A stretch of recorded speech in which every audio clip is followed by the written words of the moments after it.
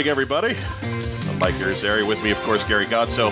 It's time to take a look back at Week 14 and the What's on Joe Mind Fantasy Football. No, we're not doing that tonight. With joining us, current G.I. Joe writer. You've probably seen his work on the stands. Aubrey Sitterson is here with the main cast tonight. How are you, Aubrey? Hey, I'm great. Thanks so much for having me on this program of y'all's. I'm stoked. I'm always excited. As anybody's been seeing me online the past few months, I'm always stoked to talk about G.I. Joe, but I'm particularly excited to chit chat with y'all tonight. So thanks for having me. You reached out to us a number of months ago, so we're glad to finally get you in and chat you up a little bit. I wanted to make sure that, you know, like my involvement with the new G.I. Joe ongoing got announced months ago. But before I came and chit chat with y'all, I wanted to make sure there was actually something on the racks so that you guys could see the approach and we could kind of chit chat about something more substantive rather than just, sorry, I can't say, please buy the book. Right? That would have been a very quick interview. It would have been very expedient. You wouldn't be the first interview we had that we talked with someone and they say, "Oh, I can't tell you what we're working on." Yeah, so no, I'm glad we waited, and I'm excited to get into the weeds with y'all. Before we started recording, of course, you've already met the regulars, Gary, Justin, and Joe, but you can call her by her real name, Ethel Bronkowitz. I've been briefed early on that is a no-go. Joe is the way I have to go, right? Or Ethel Bronkowitz. I feel like you're trying to trick me. You're guarding. Mike, you got to take a lap now, buddy. You got to take a lap. You're sandbagging me. You're sandbagging me. I'm not gonna say it. Yeah, Ethel Bronkowitz is kosher. That is okay. or as Chris McLeod puts it, Bernard. Bernard, yeah. But you've met Chris. You know how that goes. So anyways, Aubrey, for those who have not caught up on what's going on in the back? Hey, what's going on in the background? It sounds like somebody's sending a telegram. That's Mike. Okay. That's a chronic click. And are you sending a telegram, Mike? Do you moonlight at Western Union? What's going on? Might as well be. No, but that Pony Express guy is a little late. So I'm getting concerned. Like crank powered. He's got to sit there and crank this thing while his computer. Wow. I'm getting a couple extra gerbils in the wheel so that we don't die mid-interview. Was it St. Louis, the origin spot of the Pony Express? It was essentially the eastern contact point, yes. Historical tie-in. All right. That concludes our G.I. Joe conversation. We got to the bottom of that. Good night, folks. Thanks for joining us. What's on Joe Mind? Your edutainment headquarters. No, I think it's just actually my earpiece creaks a little bit, and when my head moves, it makes a sound. So I just have to adjust. Is that the way I'm going to get you to shut up? Your massive noggin. My giant head does not fit into normal mortal headphones. So anyways, Aubrey, for those who have not done their homework on you to this point, and Lord knows you've put yourself out there the last couple of months, so everybody should know something about you. But talk about your artistic background. Where'd you go to school? What got you started down the crazy path of, hey, I want to write comic books? Talk about that part of your career. Sure, yeah. I went to school. I went to NYU, and I initially wanted to go into academia. I wanted to be a philosophy professor, right? Yeah. I was particularly interested in continental philosophy, and it was kind of a frustrating thing for me because NYU, the school I went to, was very much more interested in kind of more like Bertrand Russell kind of like logic and linguistics and stuff like that. And so I was unhappy about it, and I wasn't thrilled. And I also I met a bunch of philosophy professors by virtue of being in the philosophy department. And I found out how miserable most people in academia were, at least at NYU. I can't speak, everywhere. But they seemed miserable and they hated it. And, and there was like so much backbiting and drama and it was crazy. It was like, like Mean Girls or something, the way that they would all like plot against each other and stuff.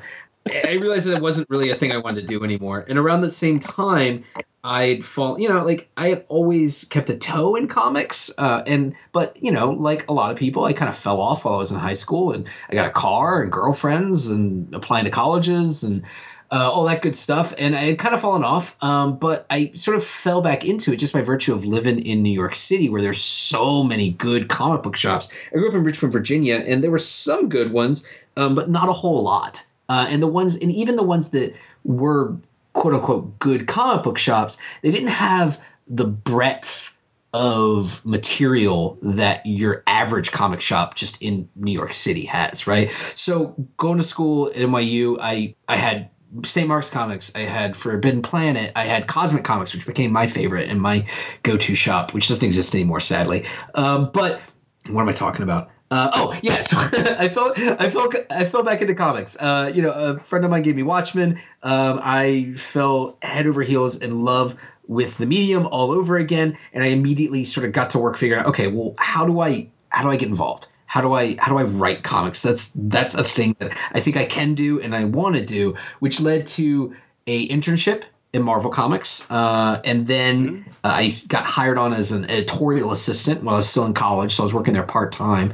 And then I was fortunate enough that when I graduated, somebody was leaving Tom Brevoort's office which was like the Marvel Heroes group at the time, doing Avengers and all like New Avengers and all the New Avengers related books and the big crossovers and things like that. I started around the time like in the midst of House of M, so that was 2005 when I graduated college, and then I stayed there for 3 years editing comic books, and I assisted on a ton of stuff. Right, House of M, Civil War, Captain America, Iron Man, Wolverine, X-Men books, just a laundry list of awesome comic books. But then I also was the lead editor on a bunch of books, Ghost Rider, so that was the Jason Aaron, Roland Boschi stuff, Punisher War Journal with Matt Fraction as well as Rick Remender. I worked with Robert Kirkman on Marvel Team Up and Irredeemable Ant-Man, Blade with Mark Guggenheim and Howard Chaykin, and a bunch more that I'm probably forgetting. But notably, it just came out, and I'm really loving it so far. It finally came out. The Gendy Tartakovsky Cage comic book was something that I started while I was still there, as well as Strange Tales was another, like the anthology book. That's another thing I started that didn't actually come out before I left in 2008. From there I went to WWE, and I left Marvel because I wanted to write, and I felt like I had learned what I could from editing in terms of becoming a better writer, and I knew that if I wanted to write comics, I couldn't be editing comics because Marvel had a pretty strict policy about that. Not every publisher does, but Marvel did, and I got an opportunity to go work at WWE, which wrestling is another one of my big loves. So I leapt at that opportunity. I started editing freelance. I was Robert Kirkman's first, like this is pre-Skybound, right? But so I was his first editor on Walking Dead and Invincible and Astounding Wolfman, which is going on at the time. I edited Kick-Ass 2 freelance. I did the Collider books with Mark Guggenheim, another guy that I'd worked with at Marvel. And I started, trying to get writing stuff done, pitch and create our own stuff, doing short stories here and there. And, that stuff's a slog. It is, it's very difficult to become a comic book writer because so many people want to, like practically everybody reading comics wants to become a comic book writer, So you've got a lot of competition. And so that I worked at WWE for a while. I went freelance, started doing a little bit more comic stuff here and there, a bunch of like adaptation work for both Marvel, for the Soleil books. So they would send me the raw translations for these books, and then I would make it sound like something an actual native speaker would say, just like Google Translate or whatever. And I did start doing that for them as well as for Viz. I've done it for some manga books. Yokai Watch is the most recent one. And and then eventually in 2012, I moved to LA to start working with the WWE games, the video games, like doing marketing and stuff. I did that both at THQ as well as 2K. Again, the whole time during this period, I'm doing short stories at Marvel and Image and Oni and DC and IDW and bits and pieces here and there, but nothing was really clicking. I thought it's good work and I still like it, but most of the time, or all the time, that's not enough, right? you need to get a head of steam behind you, and you also need a little bit of luck, right? You just need the chance to shine. I did a graphic novel with Chris Moreno called Worth, which is very difficult to find now because they didn't print many of them, and it's since out of print, which is frustrating. And they also took it off Comixology, which is mind-blowing to me, especially because they've announced that they're developing it as a movie, which is cool, but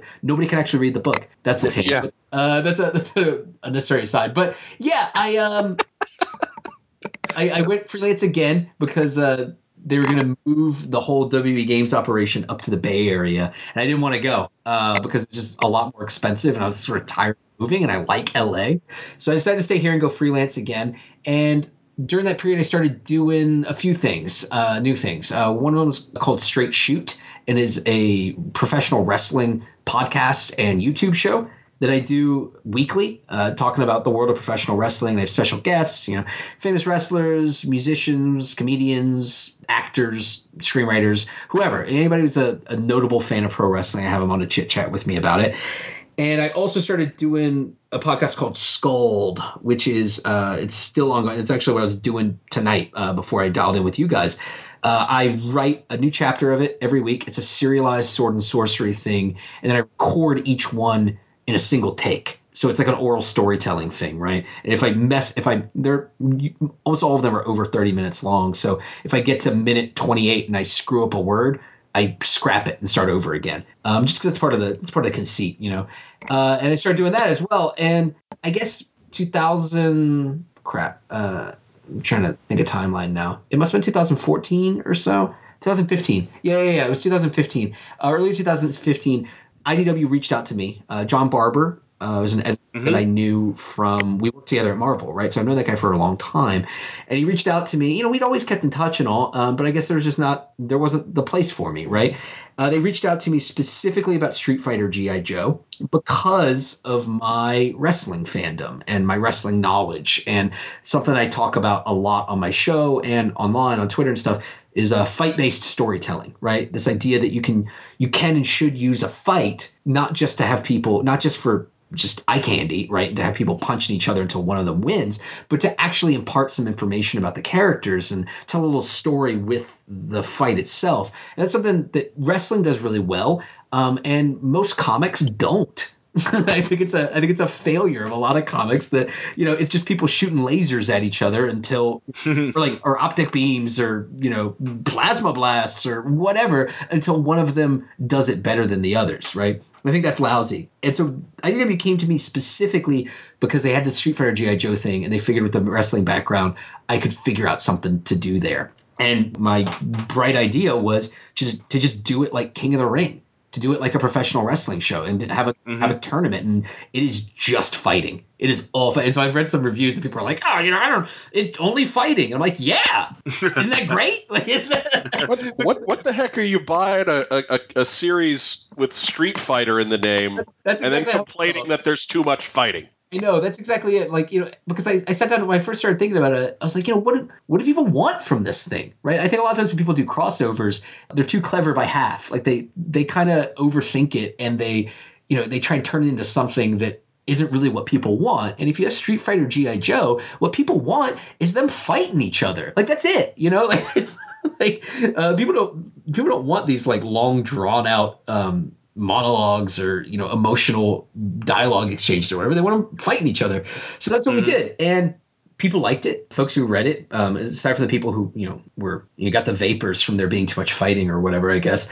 IDW loved it, and Hasbro was really excited about it because they liked my approach to the G.I. Joe characters. More specifically, what they liked about it was that they weren't interchangeable, which I think sometimes when people are writing G.I. Joe, it's especially, when they start to lose like the more recognizable aspects of the costumes and stuff like that and get away from specialties, they all just become army men, right? And there's the black army man, and there's the woman army man, and then there's the Asian army man, but they're all just army men, right? With the same guns and the same specialties, just doing the same stuff.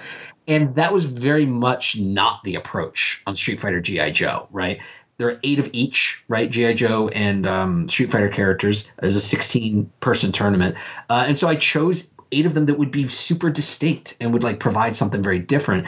They loved it. Hasbro was really excited about it. So when it came time to put together the plans for Revolution, right, and the big crossover and the new shared universe and stuff like that, I think I was kind of a obvious choice for the G.I. Joe series because they wanted somebody new. They didn't want somebody who had worked on the G.I. Joe books previously. Even though it is building off the same continuity, they want it to be moving forward, and they want it to feel like something new and something different. And they reached out to me about it, and I said, yes, of course. I love G.I. Joe.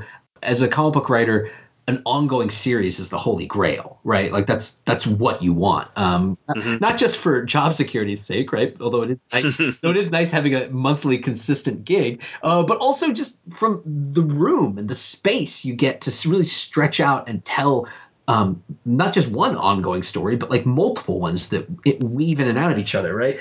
So I said, of course, yeah, I want to do that. But I started reading back through all the old IDW stuff. Not old, but like, the entire run, right? Which is about 8,000 pages. And a lot of it I had read before, but not all of it. And I read everything in the span of like 2 or 3 weeks. I just ground through it because they were on a timeline and they needed a pitch. And I wanted to read everything before I pitched because I didn't want to accidentally pitch something that Chuck Dixon had done, right? Like previously. And so I read everything. Halfway through, I started getting really nervous because the IDW continuity is mostly, not entirely, because there are like weird things like the mass device stuff and the moon colonies and things like that. It's by and large a more realistic take on the franchise because that's just kind of how the property has trended and like what it's moved towards over the past however many years. And I realized that that's not a thing I could do, right? And I started getting really worried because I haven't served in the military. I'm not Larry Hama. I haven't served in the military, right? The military aspects of G.I. Joe, like the hard, serious, like everybody in fatigues and night vision goggles and busting in on like terrorist compounds and stuff like that. Like all the stuff that makes it realistic isn't really what I ever loved about the franchise. And so I called Carlos, my current editor, and John, who was still working, and told him, I was like, listen, guys, I'm reading all this stuff and a lot of it's really good, but I'm a little concerned because I can't do this. Even if I could, I don't want to. Like, this isn't the approach that I would want to do on G.I. Joe. And I said, is that going to be a problem? Like, and they said absolutely not, because we want something new. We want something different. And again, like this is what we liked about your take on the Street Fighter G.I. Joe stuff, is that it is a little bit, for lack of a better term, a little cartoony, right? It is a little bit hyperbolic and over the top and lean into these kind of more out there, like sci-fi elements of things. So yeah, that gets us to here, right? I did it. Yeah. Good night, folks. I made it. I am a fan of the Street Fighter G.I. Joe crossover. It's one of those crossovers that I'm actually pro for. It makes sense. Plus, there's a history of it. Any plans, possibly, of going back for Street Fighter G.I. Joe 2? I'd love to. I'd be thrilled to, man. Like if you read the series, so like I don't want to. It's been out long enough. Yeah. Do we think it's been out long enough, everybody? Talk. I was gonna say the people listening, I'm gonna talk about some spoilers, so maybe hop ahead like a minute or so. But the people here, if you guys are fine with it, yeah, I wrote into the last 3 pages are like nothing but cliffhangers and like setting things up for doing more of them because I desperately want to do more of them. Right? I told before I was even done, I told Carlos, I was like, listen, I want to do another one of these, and I want it to be 12 issues because I want 32 fighters in it. Right? Like I want to make it bigger. That's not actually true though. Like, I mean, I set up a lot of cliffhanger stuff. There's the Akuma stuff showing up at the end. There's Cobra getting the body of M. Bison. There's Ryu and Jinx and Storm Shadow and Snake Eyes all training together, right? Oh, and Ken too. Ken's there as well. Yeah, there's a lot of stuff we could play with. I'd love to. I made a joke about like doing like the bigger tournament. Honestly, though, like what I would really like to do if I got a chance to go back, which there are no plans for it right now, not because people didn't like it, but just there's just not plans, right? And these crossovers they're a bear to organize because it's 2 licensors, right? It's 2 big companies. And, Street Fighter, like Capcom wanted to do it because they wanted to come out around the time of the new Street Fighter game, right? Right. And, it'll probably be another few years before they have another Street Fighter game come out. So who knows? But if I got a chance to go back, I'll say this, what I would do, like about the approach. Street Fighter G.I. Joe, Street Fighter, and I told people, I mean, this is actually something, have you guys read the Scioli and Barber Transformers G.I. Joe? Yes. It's bonkers, and I love it. It's Yes, very totally. polarizing, so if you don't, I totally get it. We can still be bros. But yeah, I love that. One of the things I really thought was smart that Scioli said when talking about it, like early on, he was like, it's Transformers G.I. Joe, not G.I. Joe Transformers. It's a Transformers book with G.I. Joe. And so I think that that was probably a marketing choice because Transformers is a stronger brand. That's kind of always been my fear about the Transformers crossover. It's Transformers featuring G.I. Joe. Yeah, and that's a great book, right? But like, it is very much, it's a Transformers story, and like the G.I. Joes are very much a part of it, and they're crucial to that story. But it is a Transformers story, right? It's great for what it is, and it's not for what it is. That sounds dismissive. It's great, period. Definitively, it's great. We can edit that out for you. It's good. Sure, you don't need to. Please do. I fixed it. Bleep him. Bleep him. Buddy. They Street Fighter G.I. Joe, similarly, Street Fighter is the first name in the title. And that to me was a sign, and an indication of, what we should probably prioritize. And so I took G.I. Joe characters and put them in a Street Fighter scenario, which is to say a big tournament and them fighting each other. If we were to do a sequel, I'd want to call it G.I. Joe Street Fighter and put Street Fighter characters in more of a G.I. Joe type scenario, right? What that means, I have no idea because nobody's paid me to come up with it yet. But like that would be the guiding philosophy. How about if you wanted to up the ante, since you're already working with Capcom, how about Capcom versus G.I. Joe? I'd love to get them to agree to it. Little Mega Man versus Snake Eyes action. Sure, I'll do it. No, man, I already or go talk to SNK for me. Do it SNK versus Capcom versus G.I. Joe. I'd have to do more research for that one because I don't really know SNK as well. But yeah, no, one of the things I really am dying to do, and I was hoping that like the Street Fighter G.I. Joe stuff would lead to more Capcom stuff at IDW, and it hasn't yet, but fingers crossed. Man, I really want to do a Final Fight comic. Oh, wow. Nice. I want Mike Hagar, former professional wrestler turned mayor, hitting the streets looking for his daughter, braining people with a pipe. That's what I want. That'd be awesome. Sounds like you sold 3 copies right here. It's one of my all-time favorite high concepts. The former professional wrestler who becomes mayor, and then as soon as his daughter is kidnapped, he puts on his one strap overalls and goes out to beat people to death to get her back. I love it. I'm about to share my extreme geekiness, but when I was in junior high and in high school, I actually created a video game shared universe comic that I wrote that had like Ninja Gaiden characters in it and Final Fight characters in it, and they were all like this big, huge group all battling each other and living in the same world. It was kind of sold. I love it. I'm on board. Nerd. Wasn't Hager the guy that had like the flying pile driver move? Of course he did. Yeah. Okay. What else All did he have? I mean, His name's Hagar. Come on, that's what Hagars do. No, Sammy Hagar doesn't do that. says He you. makes tequila. Tequila. Tequila. That's Joe's tequila, that's Joe's contribution to the show right there. Tequila. Drinking and throat punching. It's always the one you least suspect. How was it working with Yanis Milano Yanis? Like, how is it? How nuts did he go redoing Quick Kick? Awesome. It's great working with Yanni. I feel really fortunate that we were able to snag him, quite frankly, because I was a huge fan of what he did on the Prophet relaunch at Image, right? Like part of that Extreme relaunch that they did. Brandon Graham wrote a lot of that stuff, and Simon Roy, I know. I love Yanni's work on that, and he kind of disappeared from the marketplace, and I didn't know what had happened. I just kind of assumed that he was off doing like Greek comics that weren't getting translated, and that's why I hadn't heard about it. Turns out that guy was doing his mandatory military service. Right. And so like that's why he just, there's, and if you can imagine, there's no time to draw comic books when you're serving the military. Obviously that works great with G.I. Joe, right? That he's got this military experience too. But no, it's fantastic. For the redesigns, I sent him a massive, massive document of thoughts and visual reference and, not just for specific characters, but also for like the series as a whole and like just kind of what I'm thinking. And, and none of it was orders or commands or requirements because it really is a collaboration between like amongst the team, which Lovren Kinzerski, our colorist, is also a crucial part of sort of defining what the visual aesthetic of this book is going to be. But no, I sent him a lot of ideas about the redesigns, right? And some of them, the rock and roll one is like what you see is from rock and roll is pretty much exactly what I had suggested, right? It's very simple, but that was just the look. And he said, yeah, you're right. And he did it. The Quick Kick one actually is a little bit different from what I had originally envisioned.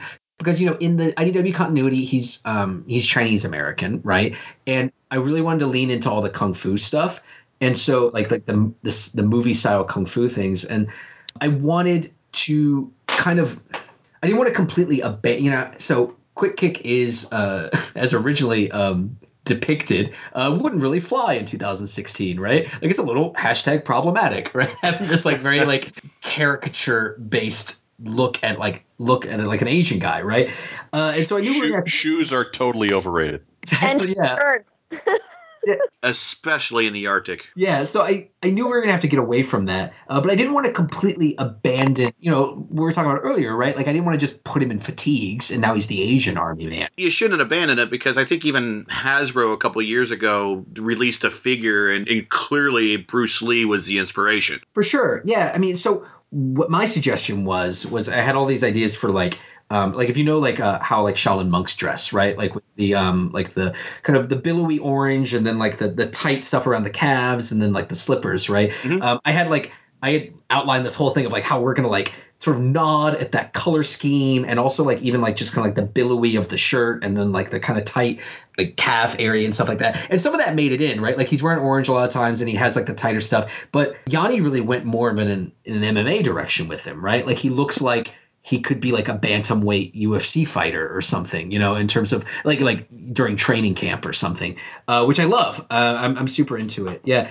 It was fun. It was fun kind of redesigning stuff because Hasbro was really flexible with us because again, they recognize that we need to do something new with G.I. Joe, right? Mm-hmm. If we're just going to do what G.I. Joe has been and, continues to be with the Hama stuff, then there's no point because that book already exists, right? We don't need a second Real American Hero book. So Hasbro was very, very open-minded about what we were going to do. I don't really think they turned down anything. And a big part of that was because we wanted to stay true to the characters and we wanted to retain aspects of it and right, like retain the most crucial part. I think Scarlett's a great example, right? We lost her furry swimsuit, right? Which I've always like. I love Scarlett as a character, but I've always hated the furry swimsuit just because it feels ridiculous and dismissive, right? Like she's a badass. Trust me, I dress up as Scarlet, and it is weird wearing that with harnesses and combat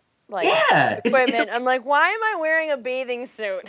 It's silly, right? So what we did was, but we didn't want to completely abandon that look because it's a defining element of Scarlet, even though we didn't personally much care for it anymore. It felt dated.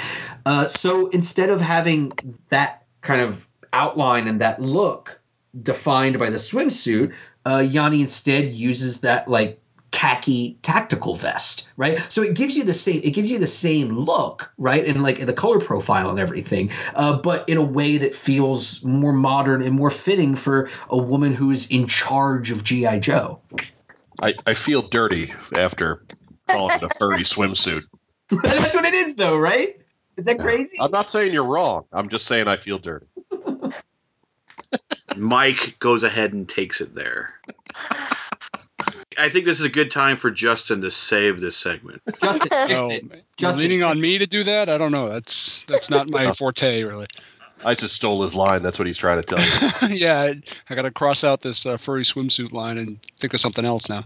Thanks, Mike. Or just go on mute, and that's normally when you say the best things. That's exactly right. Best joke ever is while my microphone is muted every single time. Well, it's interesting. I mean, one of the questions I actually had for you was around that whole Street Fighter, ex-G.I. Joe series and the whole telling a story by combat. By the way, it's a really fascinating idea. Let me interrupt you to tell you that you should feel free to interrupt me. I'm like a gas. I will expand to fit whatever space you give me. I will just yammer for 45 minutes. Yeah, I've noticed that. It's like throw Aubrey a question, pull pin, throw, walk away. I'm here to promote, man. I'm here to sell. 45 minutes later, good night, folks. Segment's done. He don't need no stinking hype man. He is the stinking hype man. This is great. You are an interviewer's dream. So Justin, dude, a lot of that comes from doing my own show, right? I know that my favorite guests are the ones that I just have to rein in sometimes, right? Like I don't like it sucks when you're having to pull teeth with people. So no, I'm ready to go, man. Please, moving forward, if I mention something you want to go deeper on, interrupt me. I'm fascinated with that because I've studied martial arts a little bit in the past, and one of my favorite actors back in the day was Jackie Chan, and just the way his kind of more cinematic martial arts stuff kind of told the story of what that, who that character was. And it really reminded me of that kind of thing with your talk about Street Fighter. But what I'm more curious about is kind of how do you conceptualize that way with everything you write? Like, do you have some kind of underlying themes of the ongoing G.I. Joe title that, are similar to that? Or how do you view the way this G.I. Joe ongoing is going to work? I mean, obviously, without it being paired with Street Fighter, there isn't that intrinsic combat element to it. But do you have some kind of theme in mind that you go for with every issue going out there? Something above just good versus evil. How are you kind of approaching that from a writing standpoint? Yeah, it's a great question. Obviously, there's not going to be as much fighting in like I don't know, like you couldn't have as any more fighting than you have in Street Fighter GI Joe, right? So it is not going to be as much either, because really, for me, there's a lot of action, right? I mean, you guys saw the 3-page preview, right? And it just opens with ninjas that are robot ninjas, and then you guys have seen the page 7, right, where Skywarp shows up. There's a lot of action in every single issue. That's super important to me. I hate boring comic books. I hate talking head comic books. It's a visual medium, and you need to have big stuff happening to justify a comic book's existence. Otherwise, just write prose, right? Now Brian Michael Bendis isn't going to listen to the show. Bendis gets a bad rap. I mean, I liked working with Brian at Marvel, though. He writes a lot of dialogue, but that guy knows how to build to moments too. And that's the thing with G.I. Joe. There needs to be combat, and there needs to be fighting, and there needs to be big action set pieces. And I've mentioned this a lot of places, but for me, the biggest G.I. Joe influence, in terms of breaking down what we're doing in the new ongoing, is the Sunbow cartoon series. And I've been rewatching a lot of them. And something that I really love about it is how efficient it is. It's 22 minutes or however long it is, probably a little bit longer because less commercials back in those days. And it's serialized, it's for kids. And so they have to, it's not like now where you would binge it on Netflix, right? Like you might have stuff going on that week and you just miss 3 or 4 episodes of it. You have no idea what's going on, And so, they have to start with the intro thing that say, last time on G.I. Joe, here's what happened. And it's like 800 things, right? Like there are a million things that happen, and there's so many characters, and they have to be really quick about it because they have to get into that week's episode where there are 8 million more things happening, and they're introducing 20 new G.I. Joe characters because their toys are going on sale before Christmas. So we got to get them out there. And it's a frantic, frenetic pace, but it's one that I find really exciting because that show is nothing but plot and big action set pieces and people zinging each other, right? And doing one-liners. And a lot of that stuff doesn't hold up because, it was very quickly dashed off kids entertainment in the 80s. And so, some of the jokes they don't hit as well as they might have once. But I still love that as a concept, and I love that as an approach. And I think that it's one that is missing from a lot of contemporary comics, right? Is this willingness to really lean into the most fun aspects of things, right? Like I don't want to read a grim and gritty G.I. Joe. I don't want to write a grim and gritty G.I. Joe. I want to write these characters having fun and fighting evil stuff and, fighting monsters or giant robots or robot ninjas or whatever, whatever it is that week. The Dreadnoks are a big part of the first arc. That's the approach that we're going for with this thing, right? Like it's meant to be an optimistic aspect. Like the term I used a lot when we were discussing what the book was going to be at the IDW Writers Summit was aspirational. Because that's what I think G.I. Joe, that's how I think G.I. Joe works best, when it is something to aspire to. It worked for what they were doing, but I have no interest in going back to something that was a very common theme in the previous IDW G.I. Joe comics, which was this idea that, the Joe characters are morally conflicted, and if you get right down to it, G.I. Joe is no different than Cobra, and they both do bad things, and they use people up and they throw them away. I hate that. I hate it because I think this might be like the professional wrestling in me, right? Like looking at things as like morality tales and stuff. But for me, G.I. Joe works best when G.I. Joe is good and Cobra is evil, and that sounds super simplistic, but it doesn't have to be. There's a lot of drama that you can wring out of what are pretty black and white moral distinctions, right? That's a big guiding thing moving forward. Also, playing up soap opera elements, right? I mean, and this is one of the benefits of doing an ongoing series where, it's not a situation where they said, hey, Aubrey, we want you for the first arc. We want you for the first year. I'm the G.I. Joe writer, right? Until they drag me away from this thing kicking and screaming, I'm writing G.I. Joe. I've got the first year planned out already. I've got notes and approved, right, by IDW and Hasbro both.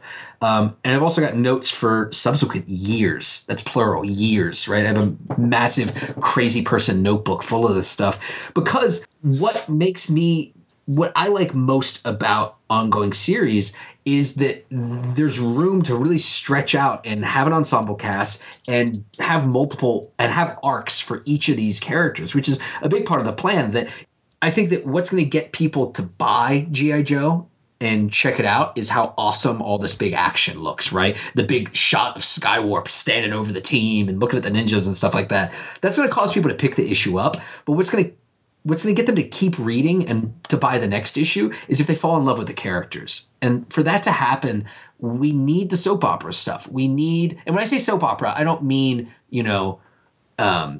love triangles and so comes back from the dead. Evil and twins. Yeah, evil twins. I'm writing down evil twin now for later. That's your Hey, come on.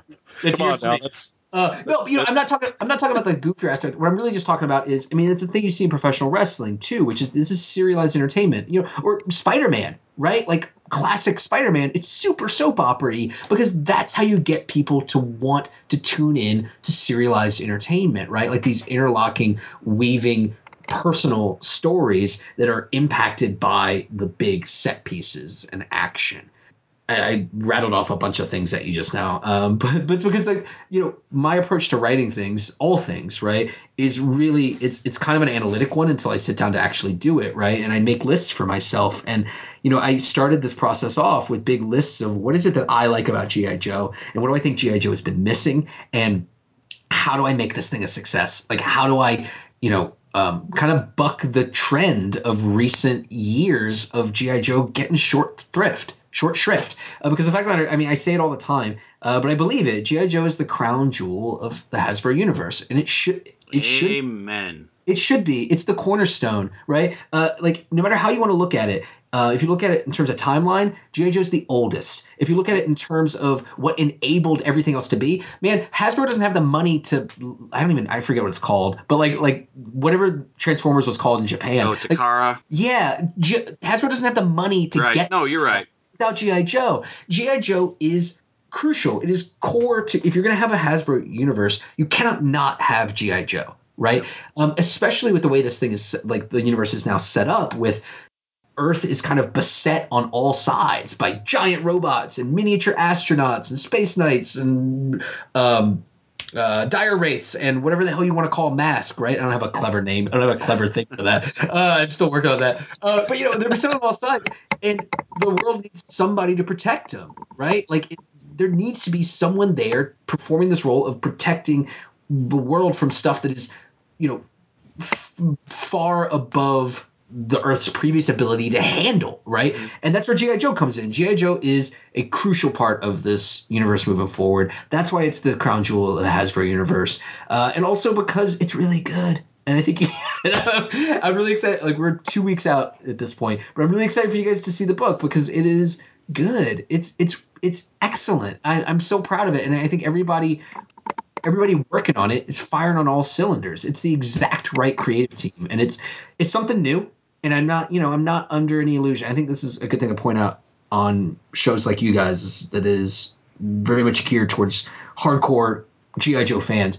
This book isn't going to be for everybody. It just simply isn't. And A, because nothing is for everybody, and B, because a lot of the hardcore long-term Joe fan base, they really like what Larry Hama does. And as I mentioned earlier, I feel like it would be disrespectful to Larry Hama to come in and just do Larry Hama light. Nobody wants that. No, Larry Hama Light's kind of already been done with Devil's Due. Well, that's the thing. I mean, like, and they, like, that approach has been tried, you know? You're right. And I don't think anybody wants that really, you know, even if they say they do. That's not what they really want. And I think the sales would bear that out. Furthermore, you know, speaking of sales, G.I. Joe, I hate admitting this, but the fact of the matter is G.I. Joe is a much less robust franchise than Transformers. As much as I don't think that should be the case, look at the numbers. You know, Transformers has these massively popular big movies, and then that drives everything else, right? I agree with you there, and I think we all, at least on this show, definitely agree with you. My thing is what I don't really want the crossover with the Transformers is the Transformers are big enough. We need to put Joe up against a group like Street Fighter. What do you mean crossover? You just mean Skywarp showing up in the book? Were you one of these guys get up in my ass on the? No, but we will get there in just a second. No, I am not a big crossover fan with Transformers. However, I am a big G.I. Joe crossover fan with Street Fighter and Danger Girl and some of those other ones, which I think are slightly lesser titles that gives a chance for G.I. Joe to boost them up instead of Transformers featuring G.I. Joe. If I can point that to you, this isn't a crossover. It's a G.I. Joe book with a Transformer in it. I got you. You know, the crossover happened already. That was Revolution, and it is a shared universe now, and that's part of the buy-in. And if you know, and that's another thing too. If people just hate the idea of G.I. Joe existing in a world with these other properties, it's just not going to be the book for them. You know, and I'm okay with that because to my point about the sales, we know what a G.I. Joe book that caters to just the hardcore G.I. Joe fans sells, right? Because we can look at the Larry Hama sales every single month, right? Yep. In order for this, and this book, again, if I went Larry Hama light, it's going to sell less than that because I'm not Larry Hama, right? In order for this book to succeed, in order for it to continue going, in order for it to, you know, become as big and as it should be, and to spawn additional G.I. Joe books, which is what I want more than anything, right? I want to write 2 G.I. Joe books every month because I'm a crazy person. I got enough stories for you. I want to do it. The more media, the better. This is exactly it, and this is my point. In order to make that happen, we need to appeal to new fans. We have to. It's just the numbers don't lie. You have to get new blood in, excited about G.I. Joe. And the way you do that is by giving them a type of G.I. Joe that they haven't seen before, but one that sticks to and adheres to what it is that we all love about the franchise. And so I think that's the trick, is finding a way to update and provide something new and provide something different than what we've seen before, but that still is true to the spirit of G.I. Joe. Let me follow up with that one because you mentioned getting your ass chewed on a Facebook group. Once I saw that go down, I said, Mike, we really need to get this guy on the show because it brought up an interesting point, and I'm going to side on your side here, so don't worry. But I'll go ahead and say things that you don't want to say. The fans were pretty horrible in that thread. It is a little discerning that there really is no G.I. Joe Bible, but I hear that you're keeping a notebook, and that's good. But do you think maybe the G.I. Joe Bible might be at this point be a better fan project than a project that's handled by one of the comic publishers? Sure. I mean, one of my first posts was asking why nobody's updated the G.I. Joe wiki, right, which is crowdsourced and fan updated with IDW stuff, right? I mean, and that's not that's not true across the board. There are some characters that do have some of their IDW stuff dropped in, but most of them don't. Mm-hmm. Right? There's just no representation there. I absolutely think it's a thing that people should keep up with. So not to do it as like a service to me, but because they do it for everything else already. Why not do it? Why not do it for IDW as well? I wouldn't even say a service to you. You're right. I'd just say the service to the rest of the fans that would care to look that information up. It's fun. If you're a fan of something, you like being able to go to a wiki and find all that stuff in one place and have it cross-referenced and stuff like that. As far as so I don't know. I feel like we're getting deep into the weeds here, but like the whole thing about like, how dare they not have a series Bible? Nobody does. I mean, I know there was like a guy in the comments who said that Marvel pays an editor to keep up with continuity. That's just a lie. That's just not true. I worked at Marvel, and I actually texted a friend of mine who currently works at Marvel to say, hey, do you guys have a guy on staff who keeps up with continuity? And he said, no, that doesn't exist. Don't worry about that. That guy thinks he knows a whole lot more than what he actually knows. So, and I'll say that for you. You don't have to say that, but that's why I wanted to get you on the show is like, come on now. the idea that there should be a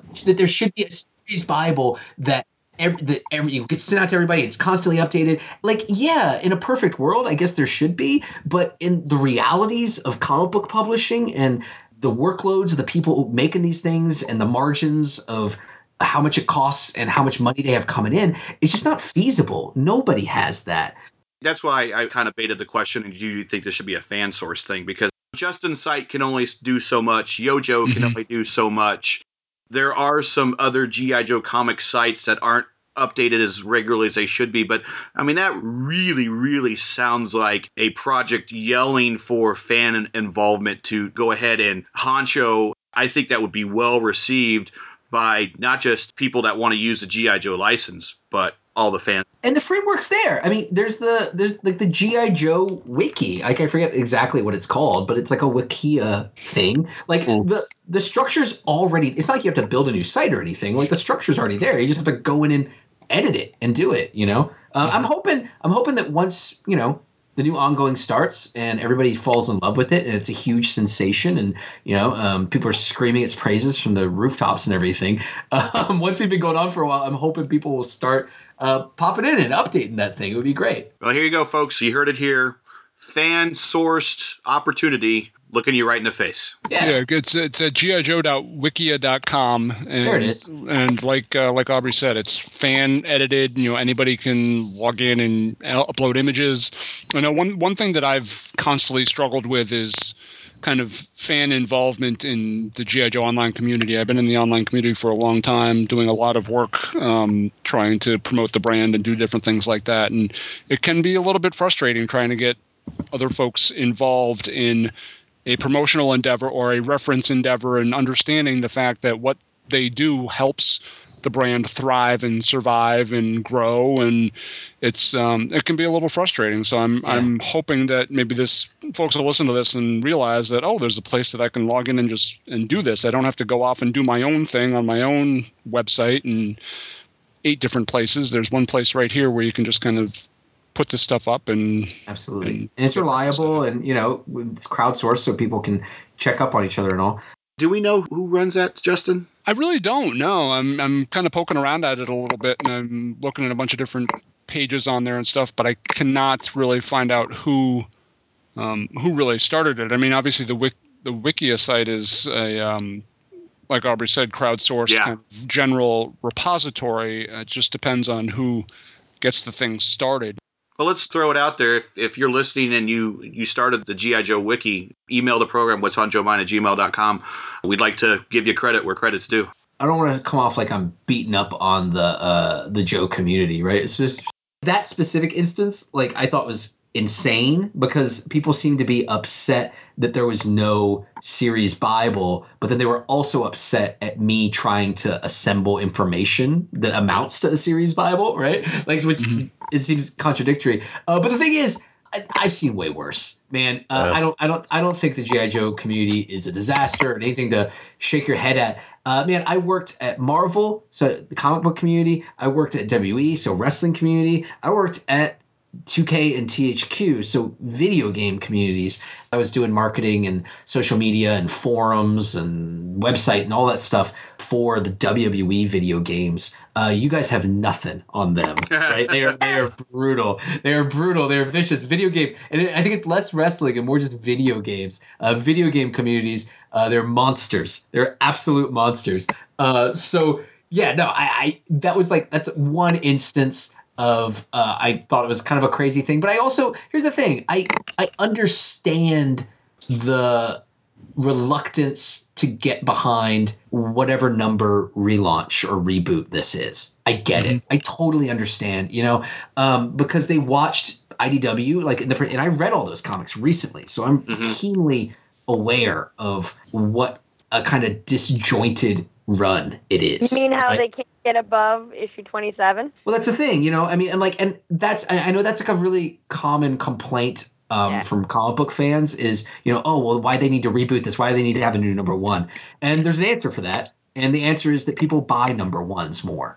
And so if you're going to have a new team come on, a lot of times it just makes fiscal sense, right? And so I know, people long-term fans get very upset, and this isn't just G.I. Joe, it's every comic book thing, but there's a fiscal reality there too, right? That you do need. I'm talking less in terms of like the numbering, because that stuff doesn't matter to me ultimately, right? I'm talking about the story and the tone and the approach, and there were drastic tonal shifts throughout that run as they tried to figure out where to go with it and what's going to work and what should we do with this and what should the approach be. And a lot of times the multiple writers on it felt like they were working at cross purposes, not intentionally, but because they wanted to go in different directions, right? And I get how that would engender a reluctance and a reticence from the community to really get behind something new. And to that, all I can really say is that, and I mentioned already, that like I'm in for the long haul, man. Like this isn't a situation where I want to do 6 issues and then hop off to something else. I want to stay for years. I want to have a bookshelf full of G.I. Joe trade paperbacks with my name on it, and Yanni's name too, because I want that guy to stay on forever as well. And furthermore, I think that even though people might have some ambivalence towards the fact that it's a shared universe, right? I think, Gary, you mentioned that you were not thrilled about the Transformers stuff, right? I'm not, but I'm not saying that's anything negative against your work. So no. So here's Gary does not like chocolate in his peanut butter.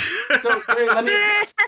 This is a long-term thing. This is even going back to the original G.I. Joe versus Transformers. Let's not get into that. But let me just. I bring it up because I want to tell you a very significant silver lining of the fact that G.I. Joe is now in a universe with Transformers, Mask, ROM, and Micronauts, right?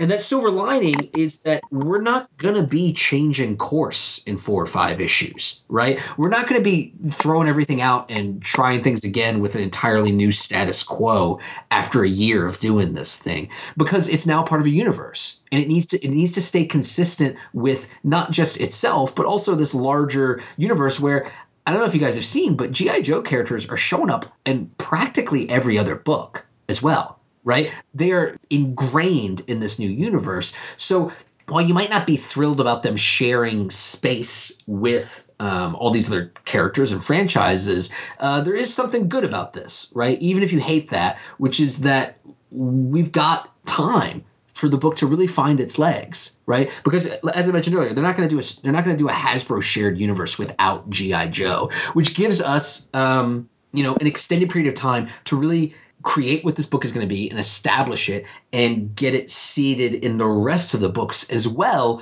so that we're not going to have these dramatic tonal shifts that have plagued the line. Okay. Right? I mean, do you disagree? I will concede that it is a good thing. Not my cup of tea. I mean, I bought your first couple books. We knew that you were coming on the show, so I wanted to read up a little bit. I am solidly in a very, very, very tiny minority of don't like the crossovers. Gary, this isn't a crossover. It's not a crossover. It's not a crossover. It's not a crossover. Sorry. Old habits die hard. I think you'll have a lot of people that will read it. I think the book will do very well. I think it will energize and jazz a lot of fans up. Well, and that's the point, And the reason I keep saying crossover is not to beat up on you. It's because it's an important distinction that I think a lot of people are missing out on, and that's why. So there's another dust up on the G.I. Joe discussion board because people saw that there was a Transformer on the team, and they immediately assumed, like I think you are, that it's a crossover book, that it's not a G.I. Joe book. You're allowed to beat up on him. No. It just gets edited out.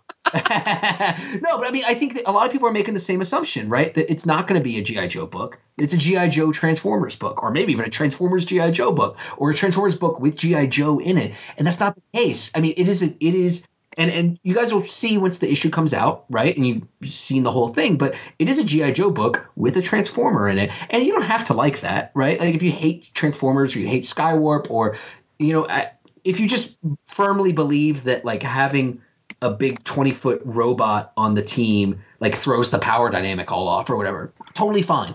I hope people will give it a shot, because I think we deal with that pretty well and pretty cleverly. But I really, really do want to belabor the point for anybody listening that this is not a crossover.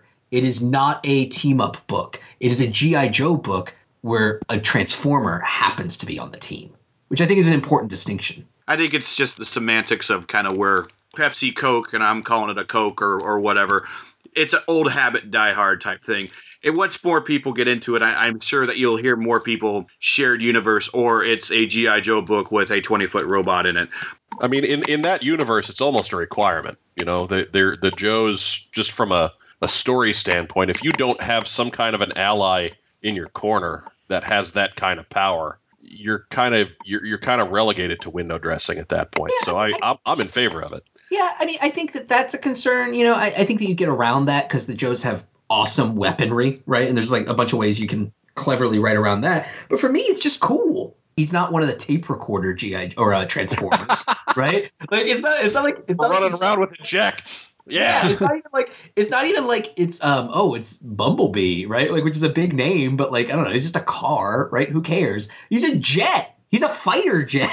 I will say, though, that Bumblebee, the current edition, is a cool car. Okay. Well, yeah, but he's still just a car, right? Still a cool car. So Skywarp is a fighter jet. How perfect is that for Gary's driving a Mustang. Don't listen to him. Mustang. Come on, man. Whatever. I don't do that. I quit listening to you because it's just guards up. McLeod found the irony thick that I was driving a Camaro. He's like, I can't believe the guy that doesn't like Transformers, he's driving a Camaro. Here's the thing. Again, it's not going to be for everybody. If a Transformer being on the team is a non-starter for you, it's not for you because a Transformer is on the team. But I do want to make sure people know that it is most definitely a G.I. Joe book, and he's the part that's added in. It's not a Skywarp book where Scarlet shows up, right? Sure. So there you go. I'm gonna say too. I'm gonna come clean with my own admissions here. I'm not a huge Street Fighter guy. Mm-hmm. And then I saw the solicitations for your series and was like, oh man, it's past Street Fighter 2. I don't even know who these guys are. And then actually read the book and was like, hey, this is fun. This is an enjoyable read. I was glad that I did it. Come on, Mike, catch up with World Fighter, would you? And then we got into Revolution, and I was not optimistic, and I started reading Revolution a little bit, and was like, you know what, this is all right. This is okay. It was a lot to jam into 5 books.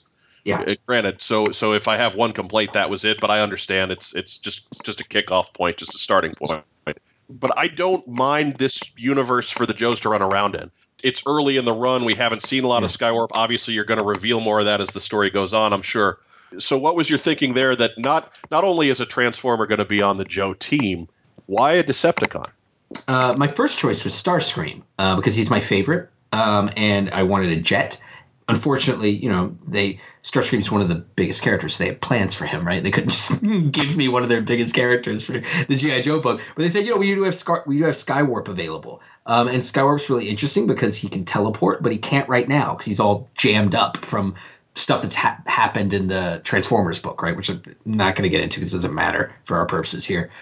The real reason, though, that I wanted, it wasn't a situation where I can't have Starscream. Well, what about my other favorite character, right? The real reason, though, is because I wanted a Vegeta character. Are y'all Dragon Ball Z fans? I know where you're getting at, though. Yeah, I got you. So for people who aren't, if you're listening at home and you're not a Dragon Ball Z fan, first of all, weird because Dragon Ball Z rules. But second of all, Vegeta was. And it became kind of a trope in Dragon Ball because Vegeta wasn't even the first one, right? They'd done the same thing with Piccolo, right? Dragon Ball Z would frequently introduce a major villain, right? The big, bad, evil guy. And they would finally beat him, and then he'd become a good guy. He'd kind of come around, right? And not fully and not immediately, right? He didn't become like a smiling do-gooder. But Vegeta's my favorite example of it because I think they did it the best with Vegeta. Piccolo kind of just trained with Gohan. He trained Gohan and he just kind of became, his heart softened. He became a good guy. Vegeta stayed an asshole. I almost made it the whole way without swearing. We didn't hear anything. All we heard was a beep. We were going to pretend that you cursed anyway, so it's okay. Vegeta was a real jerk. And so even when he was on the team, there were reasons for him and it's not a team really, but even when he was with the group, with like the Dragon Ball Z folks, he was surly about it and he wasn't thrilled about it, but there was always a reason for him to keep hanging around. that it made sense, even though he hated doing it. And that, to me, is one of my favorite character tropes, right? Like the semi-reformed villain who is hanging out with the good guys, but not super thrilled about it, right? And you can, what's it called? In the X-Men, Sabretooth has done it, Magneto's done it, Namor's done it. It's a not uncommon trope, but it's one that I really like. And I was excited to be able to play around with that. And I think that we've seen it with Cobra characters before, right? I thought it'd be a fun wrinkle to have them with a Decepticon, right? With a big Transformer. And I think that this actually solves a problem that I think we alluded to earlier. This idea of like, oh, well, if they just have, if Optimus Prime was on the G.I. Joe team, what good is Roadblock? What good is Rock and Roll? What good is Quick Kick? You've got a giant robot with a big old gun that can solve any problem, right? If the robot you're working with is reluctant to help you out and kind of a jerk, well, he's not exactly as reliable as Optimus Prime would be, right? So I think it helps us out in that regard too. But more than anything, I'm excited about the story possibilities of getting to see Skywarp as a character's growth and changes as he's part of this team. And as for why he would agree to work with G.I. Joe, right? Because that is sort of a weird question. But that is absolutely something we address in the ongoing series. So I don't want to give too much away here. Sure. You kind of touched on the only real conflict I have with the whole idea is how strongly it tips the power dynamic. I mean, like you said, even if Skywarp is a reluctant member of the team, I mean, what Cobra threat is really credible when you can just transform into a superpowered alien robot fighter jet and basically carpet bomb everything to wherever and back. So, I mean, it'll be interesting to see how that's explored, because obviously I'm sure that's something you've considered prior. Of course. So, I mean, but I think that, I always find criticisms of writing and story ideas like that a little odd because, like, oh, well, like who's Skywarp? Who could possibly be a problem for Skywarp? Well, you're talking about a guy whose job is literally to come up with things that will be a problem for Skywarp, right? Mm-hmm. So I mean, like you could say that about anything, right? Like, look at that big old gun that Roadblock has. Who could deal with a gun like that, right? Or look at the Havoc vehicle. Like that thing's crazy. Look at all those guns and missiles and stuff. Who could deal with that? Well, you make something up. Right? Like that's literally the job, is to make up stuff, make up challenges and threats. So yeah, a similar complaint that I've seen people voice is this idea that, oh, well, it makes the Joes redundant and useless. And I think that is doing a disservice to the Joes, right? And doing a disservice to the value of teamwork and specialization and what all of the Joes can bring to the table. I think part of the problem that everyone's having trouble seeing this is that, and I'm going to say the term again, we've seen the other crossovers before, and I know this isn't a crossover, and don't stop me, but we've seen what's happened with the Joes, with the Transformers before, and as much as they try to put the Joes as the A story, it seems that by the book goes, now the Joes are the B story, and we're focusing on big Transformer things. Give it more time, because I think history hasn't really lent itself to the fandom to say, hey, we can expect G.I. Joe out in front the entire time. What I would say to that is there are already 3 other Transformers books. IDW doesn't want a 4th one, right? So there's no intention to do that. And, as for if people think that, oh, this is just a thing that happens naturally, when you have Transformers in the book, it automatically becomes about Transformers. I think that's just bad writing. There might have been a degree of that in the past, yeah. If it wasn't a conscious choice, what I'm saying? Like, it might have been a conscious choice. I don't know. I don't see into the minds of the people who wrote this stuff. But if the choice wasn't to do X, Y, and Z, and then X, Y, and Z happened anyway in the writing of something, well, that's just lousy, right? So I'm sitting here telling you the intention is not to make it a Transformers book, right? The intention is not for them to take over the book. And as somebody who's, read and hopefully enjoyed my work, I'm hoping you have enough trust in me to write this thing well in a way that we don't accidentally turn into a Transformers book. I believe you. I've enjoyed. Again, I'm pleasantly surprised by it. I went into it thinking I was going to enjoy it, and you've actually topped on top of that. So I'm very pleased with what's gone on so far. Speaking of these shared universes and anything, if you could pick another property to throw in with this shared universe. Gem and the Holograms. Okay. Is there maybe a non-Hasbro one that you thought about? Oh, okay. I'm sorry. And maybe not the Avengers. Question is out of his mouth, Gem in the No, because I love what they're doing on that book. I think it's awesome. One of the things I love about it is, so I'm a sucker for like band stories, right? Like I love Jabberjaw, I just love it's so ridiculous. And Josie and the Pussycats. Okay. Yeah, no, I love Jabberjaw because it's like such a blatant knockoff of. I'm going to have to dig up that theme music for this episode. So, no, I love too that Gem and the Holograms has like such a distinct flavor and tone and aesthetic. And I love Sophie Campbell's art, really. I mean, I think she's just amazing. But, so like a non-Hasbro toy property? Ooh, that's a great question. I hadn't really thought about that. I'm thinking back to toys that I loved as a kid.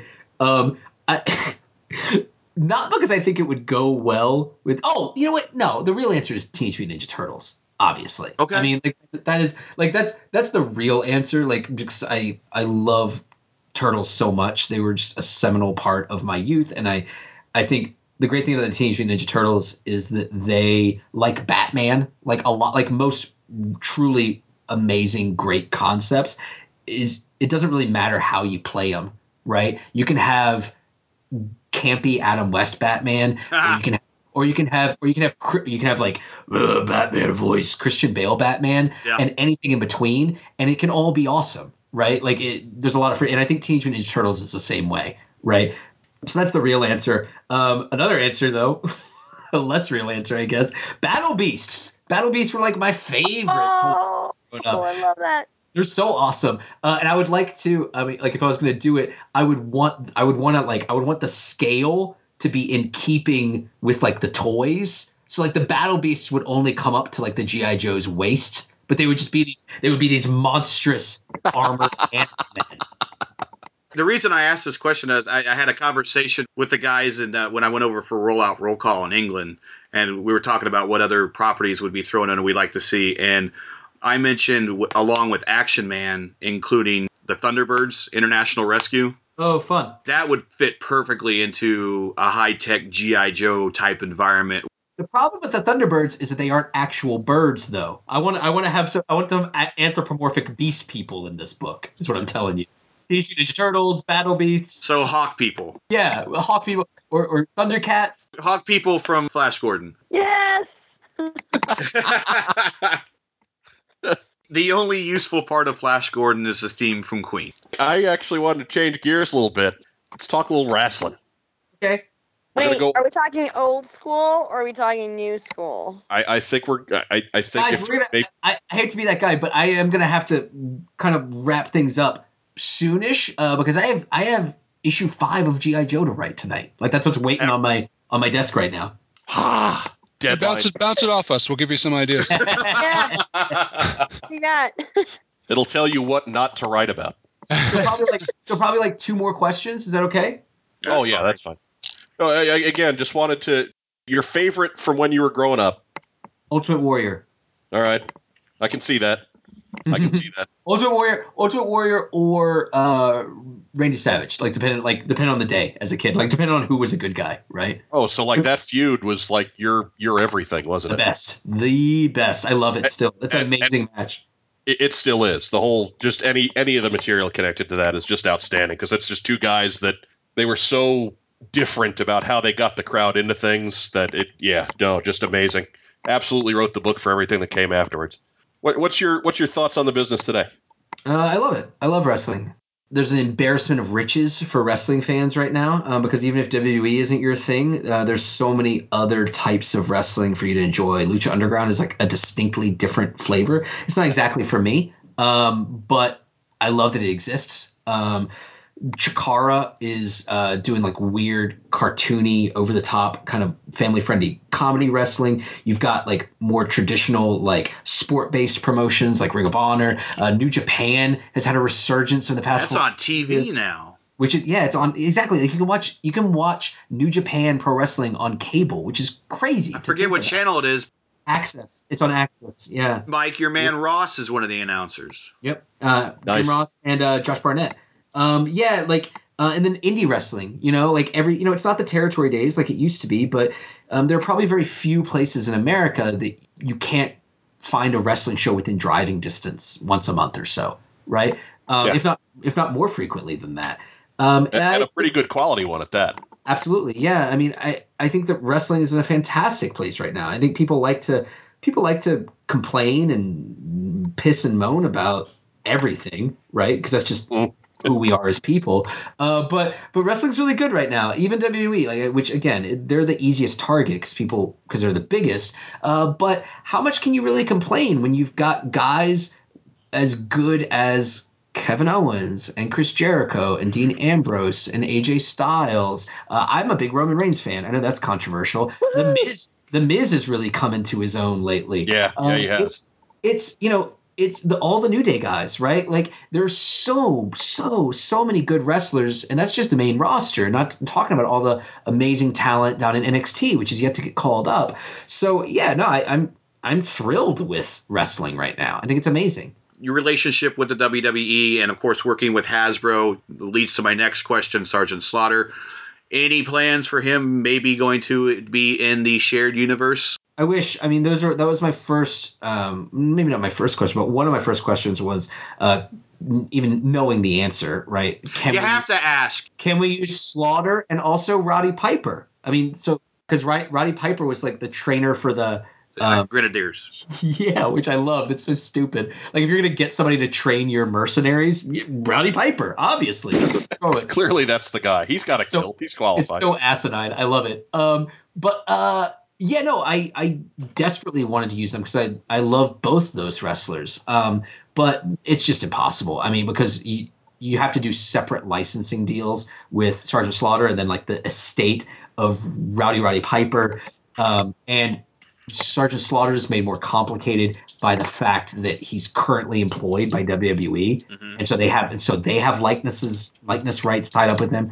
As much as I wish we could, and I really do wish we could, it is simply impossible. And even if they were willing to license it, the fees that they would command would be so expensive to make it again, as much as it would make Aubrey happy, I don't know if it would sell any additional copies of the comic book. You know what I'm saying?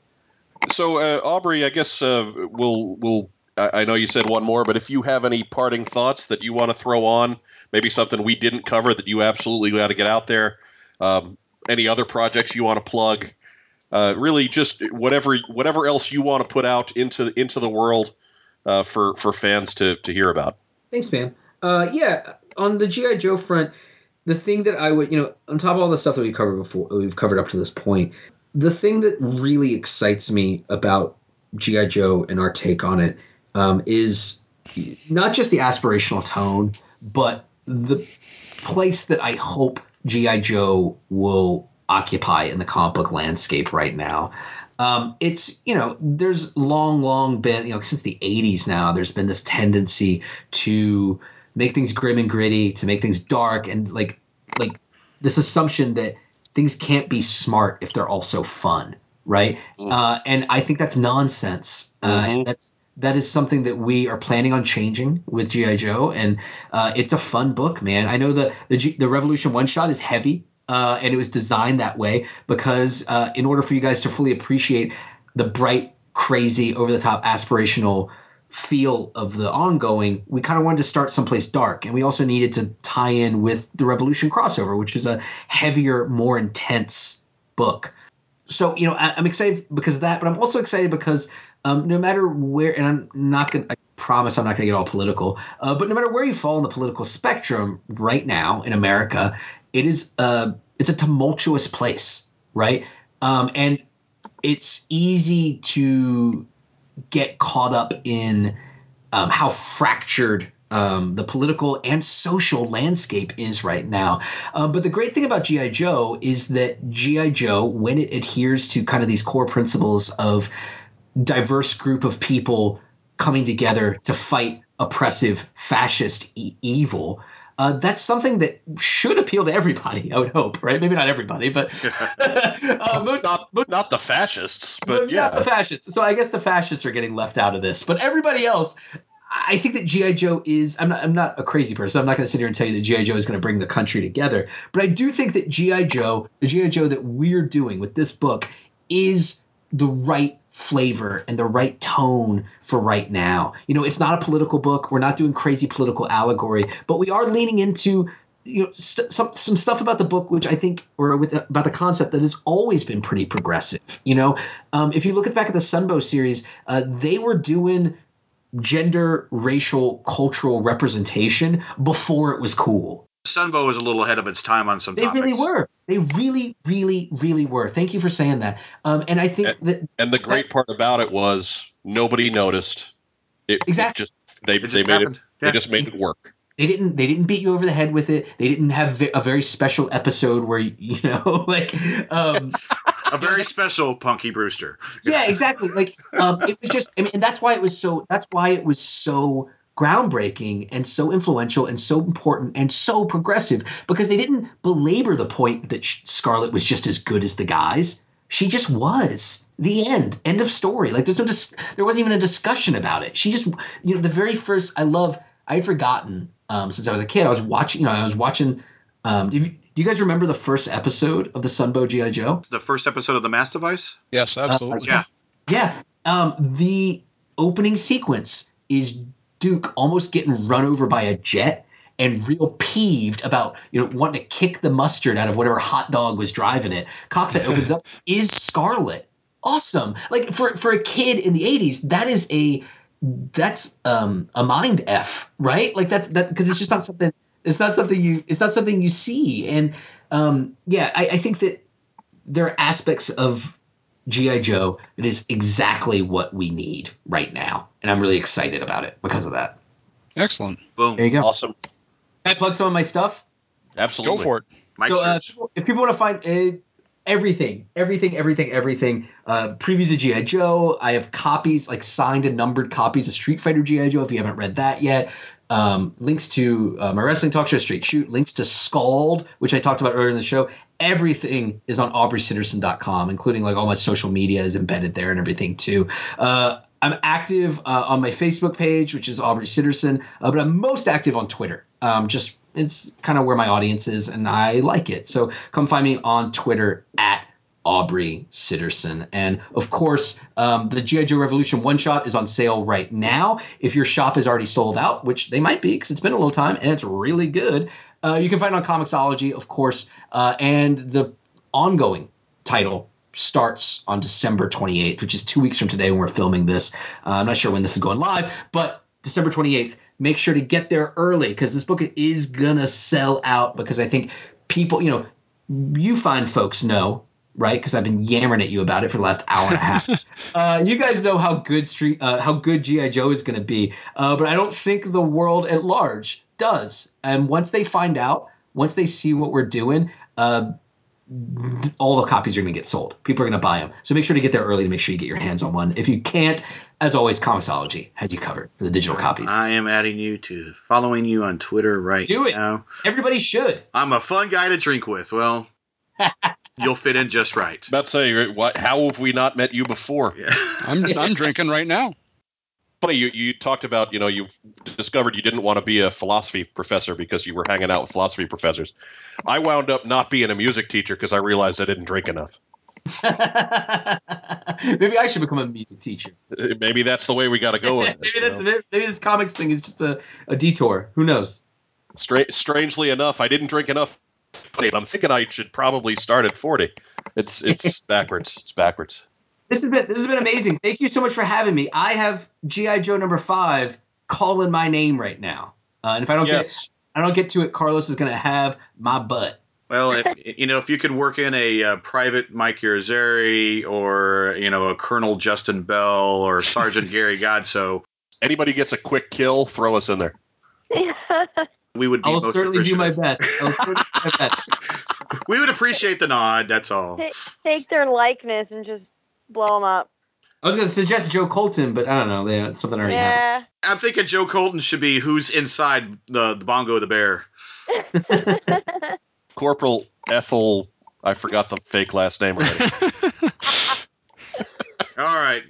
Thanks, Aubrey. Aubrey, Aubrey. thanks so much. Anytime You you need a Vine, look us up. We'll be happy to have you back. Awesome. Thank you so much. This has been a blast. I hope I'll tell you the same thing I told the Full Force guys. I would love to come back, but let's give it 4 or 5 months. So like you guys have a better feel for what we're doing with the book and maybe have some like book specific questions and things to talk about. Cool? Absolutely. Do you not like us, Aubrey? No, I love you. That's why I want to come back. Mike, he just doesn't like you. All right, fair enough. Well, That's not the first time. wouldn't it be the first time? Exactly, yeah. All right, I'm going to run because I have to get G.I. Joe written tonight. G.I. All Joe right, 5. Thank you. Out. take care. All right. Bye-bye. Thank you, sir. All right, now we're done with all that. I told you I was right. It's a crossover. Mailbag, sponsored by All the Cool Stuff. I hope Audrey knows I'm kidding when I'm rubbing this in. But I have a feeling, judging from the rest of the conversation, that he is aware that we are charlatans. Okay. We are the clown princes of the G.I. Joe podcasting world. Hey, I'm good at what I do. No, I'm not saying it's your fault for being the clown prince. I'm just saying for taking me too literal, that's your fault. You, the listener. Oh, okay. You, the listener. I see. You, the listener. But of course, Mike, you. Understood. Mailbag, sponsored by All the Cool Stuff. Hey, listener on the other side of the Atlantic. Hey, listener on our side of the Atlantic. What the hell? Why not?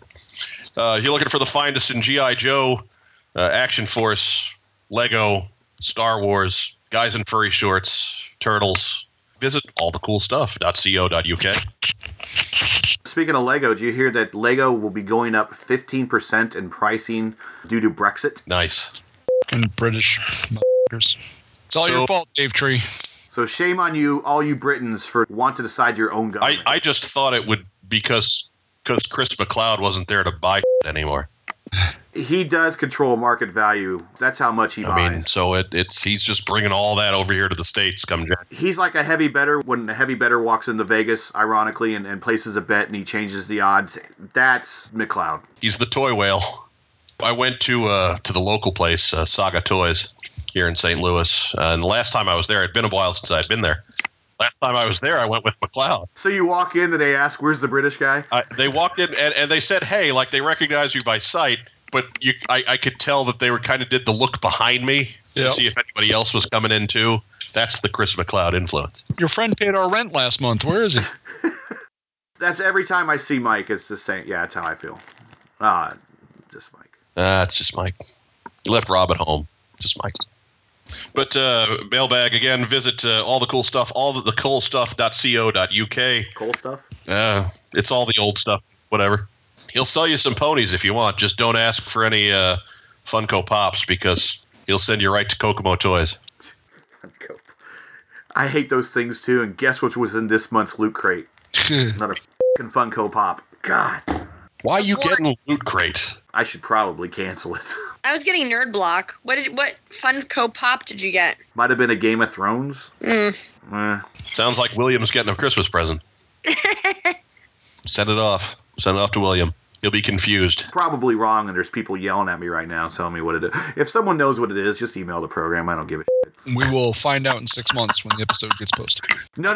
They'll find out if we answered their email in 6 months when I post it. But We'll read it immediately. Get it right, you we have no new mailbag. All right. Nobody sent us any letters. All right. Good night. So David Tree, as usual, bag of empty promises. A bag of something. Wow. We love Dave Tree. Visit his shop. All the cool stuff. Dave Tree is a great kisser. Hey, he also has a good set of buns. Okay. I haven't tried his pastries. I don't know. He is doughy in English. Dave's our little English muffin. English muffin. That's awesome. You know, I'm never having an English muffin ever again. Dave Tree, our little English muffin. Oh my God. That's fantastic. That is fantastic. You just made me Brexit English muffins. Justin, I have a complaint. What's the matter? The pic you sent is too old. Okay. No, I he's get just something that a little gray. fresher. Thank you. He's just that gray down there. It's not. Please proceed. You didn't give me time to dye the old bushes before I sent you the tree. Did you Photoshop like a grayed mustache on it? And an old-timey hat? I want younger. Because Justin was caught completely unawares by our recording tonight. Are we still doing this today? What? Yeah. What are we talking about here? Yeah. This would have been awkward if I had to find a coffee shop when I went up north because my parents got rid of the internet connection, so I would be doing this at a coffee shop. How awkward would that be? I thought this was going to lead into a pot smoking joke for a second. No. In Canada, they would just think you were an American. Okay. Well, that'll be interesting if she could do it in a coffee shop. She could pull the average Canadian off the street and we can get their opinion on stuff. Like, Could do that. I don't know. For some reason, I'm like fascinated with pics tonight. I don't know. What do you think about G.I. Joe, eh? Oh, sorry. We don't get those up here. Sorry. That is the worst accent ever. Yeah, that was pretty horrible. What's your favorite with a U, G.I. Joe? It's not supposed to be good. So let's move on from Das Postdoc. What's your favorite team, the Rough Riders or the Rough Riders? Argonauts are way too biblical, eh? What we got in, sponsored by Kokomo Toys. As it is the Christmas season, we will sing the Kokomo Toys theme song. No. Kokomo, Kokomo. No. Kokomo Toys. Kokomo, Kokomo. Kokomo Toys. Even though I haven't heard her say this, I just know she's going to say it. Amber's going to tell you not to sing that. Look, that was pretty spot on right there. Do people want running jokes or do they want running jokes? I can't promise that they're all going to make Gary Godso lose it. There's a difference between runny jokes and running jokes. True. Yes. Point. However, I don't know the difference. So moving on. Again, if you need any just anything, fun, whatever we said about all the cool stuff, throw Funko Pops in it, and that's Kokomo Toys. Minus the Legos. They don't have Legos. No, they don't do Legos. I suppose not. No. So you swap out Legos for Funko, and you got Kokomo Toys. Plus, they're not English, which points for better teeth.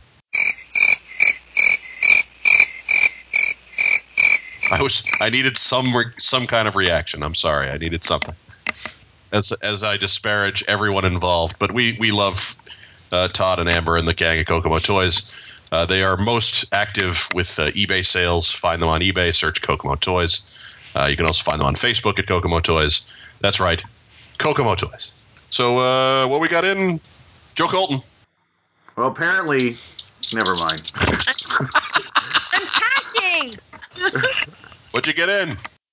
Besides a dozen and a half of Justin's picks, what'd you get in? I know what came in. The Marauders Valkyries came in finally. Oh, nice. Yeah. Oh, yeah.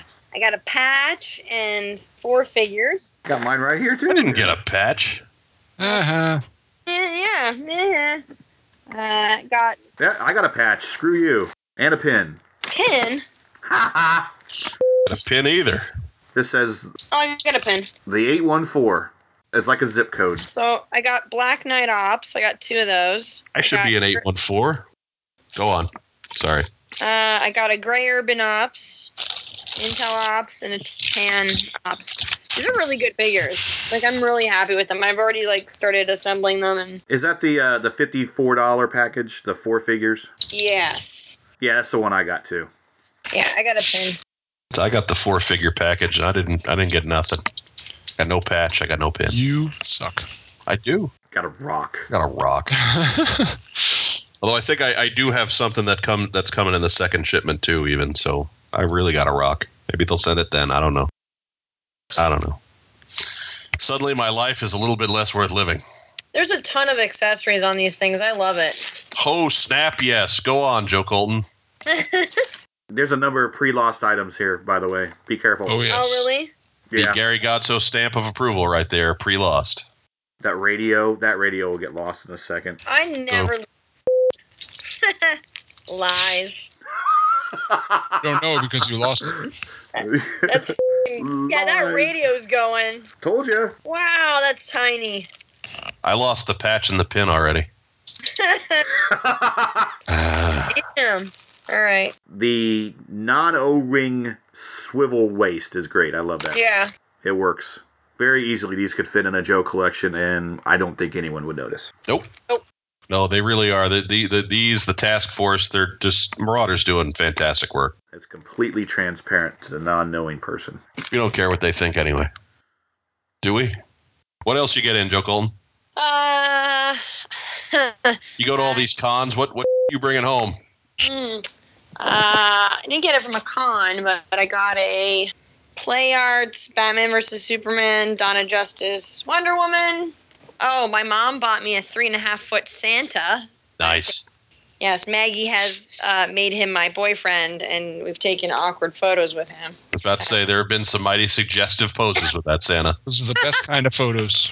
She put him in my bed, and she's like, just sleep with him. And I was like, but he has a stand. Well, because Santa's a little old, and he has a hard time keeping it up. It's true. It's going to chafe. And he's married. Yes, absolutely. It's going to I got chafe.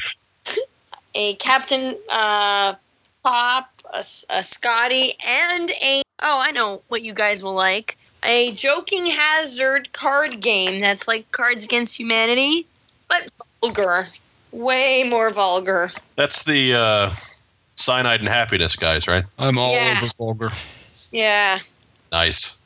And I got the coat from Fantastic Beasts for one of the wizards, Tina, or the witches. Yeah. Which you guys haven't seen, so it doesn't matter.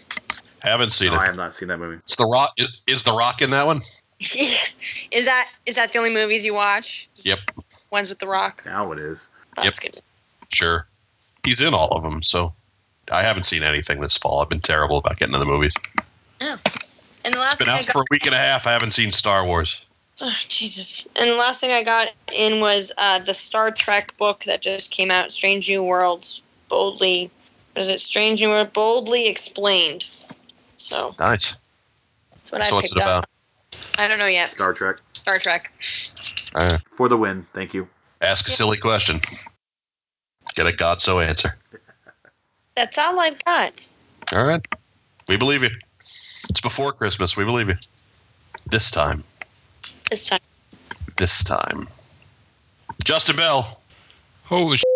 Save this segment. Yeah, I mean, you're talking since like last year at this point, but Oh, Jesus. Now here we go. He's going to go all Chris McLeod on us.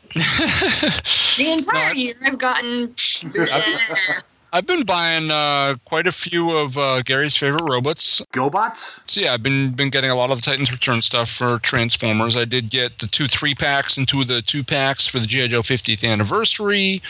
A couple weeks ago, Matty Collector had a nice little Black Friday sale, so I went and got myself a bunch of more furry short guys, which was some great bargains to be had there. I got one of my Valkyrie shipments. I've got a second one incoming. So waiting for that to arrive. Been buying a few more of the Batman animated series figures to kind of fill out that collection a little bit. Those are awesome, aren't they? They're pretty freaking incredible. I love them. I just got the last 2 I got were Commissioner Gordon and Harvey Bullock, and it's just like 2 dudes in suit coats, and they're still freaking amazing. I could not pick those up because I would be forced to get them all. Yeah, well, that was my problem. I started out with like 3 or 4 of them, and now I've got a Detolf shelf filled with like 15 or 20 of them. So yeah. It's not good. I've been getting some Thundercats. I just got Mumra and Pumira last week. Those arrived. And I'm loving the Thundercats line. Hopefully Super 7 will keep those up where Mattel has left off. And I think that's about it. I think at one point I was somewhat excited that G.I. Joe wasn't going to be too aggressive this year, so maybe I'd have a break from buying G.I. Joe stuff, but instead I just bought a bunch of other Ooh. So much for that plan. Gary Gotso. Obviously, got the car. Now, the thing with the car is I'm not paying any more for it than I was for my other car. He's still talking about the car. And I have a lower interest rate on that, too. So it was kind of a win-win. They kept sending me this email saying my car apparently was in high demand on the used car market, and to come in and they'll hook me up with another vehicle. So I come in, I say, look, I am 3 years away from looking for a new car, so I have no money to put down. This is how much my car is worth, because I know how much my car is worth because my company owns KBB. And this is how much I'm paying right now. And if you could make the math work and get me into a Camaro with all the same options that were in my old car, let's do this. They made it work, and I'm paying less of an interest rate to boot. So win all around. So the only downside is this is my first rear-wheel drive car. So that night that you ran into the curb, Mike, there was no way in hell I was taking out my car. I ended up driving Deb's car for the better part of the weekend because she has all-wheel drive. I am not prepared to take my car out at all anytime when it's remotely slick out. I'll be doing instant donuts no matter where I'm at. Instant donuts. I have got a little bit back into Star Wars, but I've only been collecting the Star Wars Rebels figures and stuff. So I got the latest figures from the latest wave.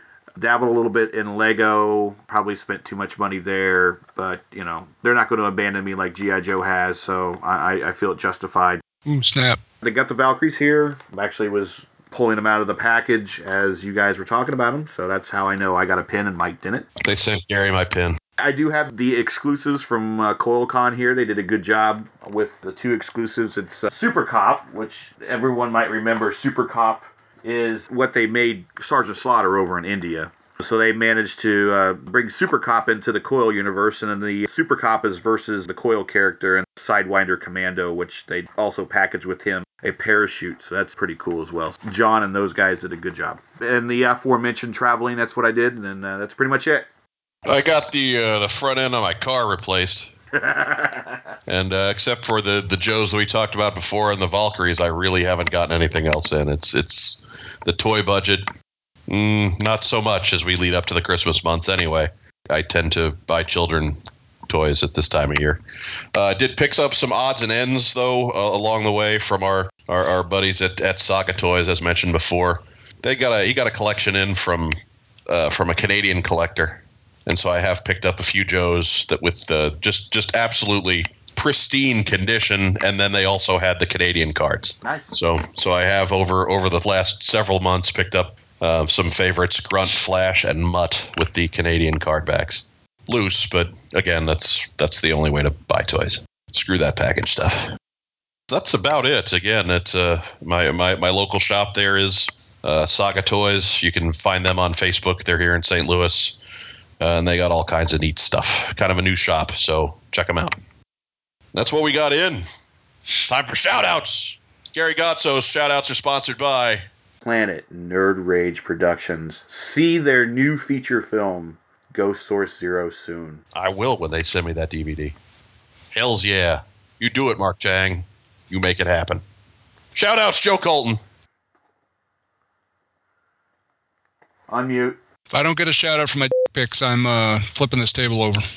Shout out to Justin Bell for the fantastic picks. Excellent. That's what I like to hear. Fantastic. Oh. Hear that, ladies? Fantastic. Fantastic. To It's been saved a lot of wear and tear by being married all this time.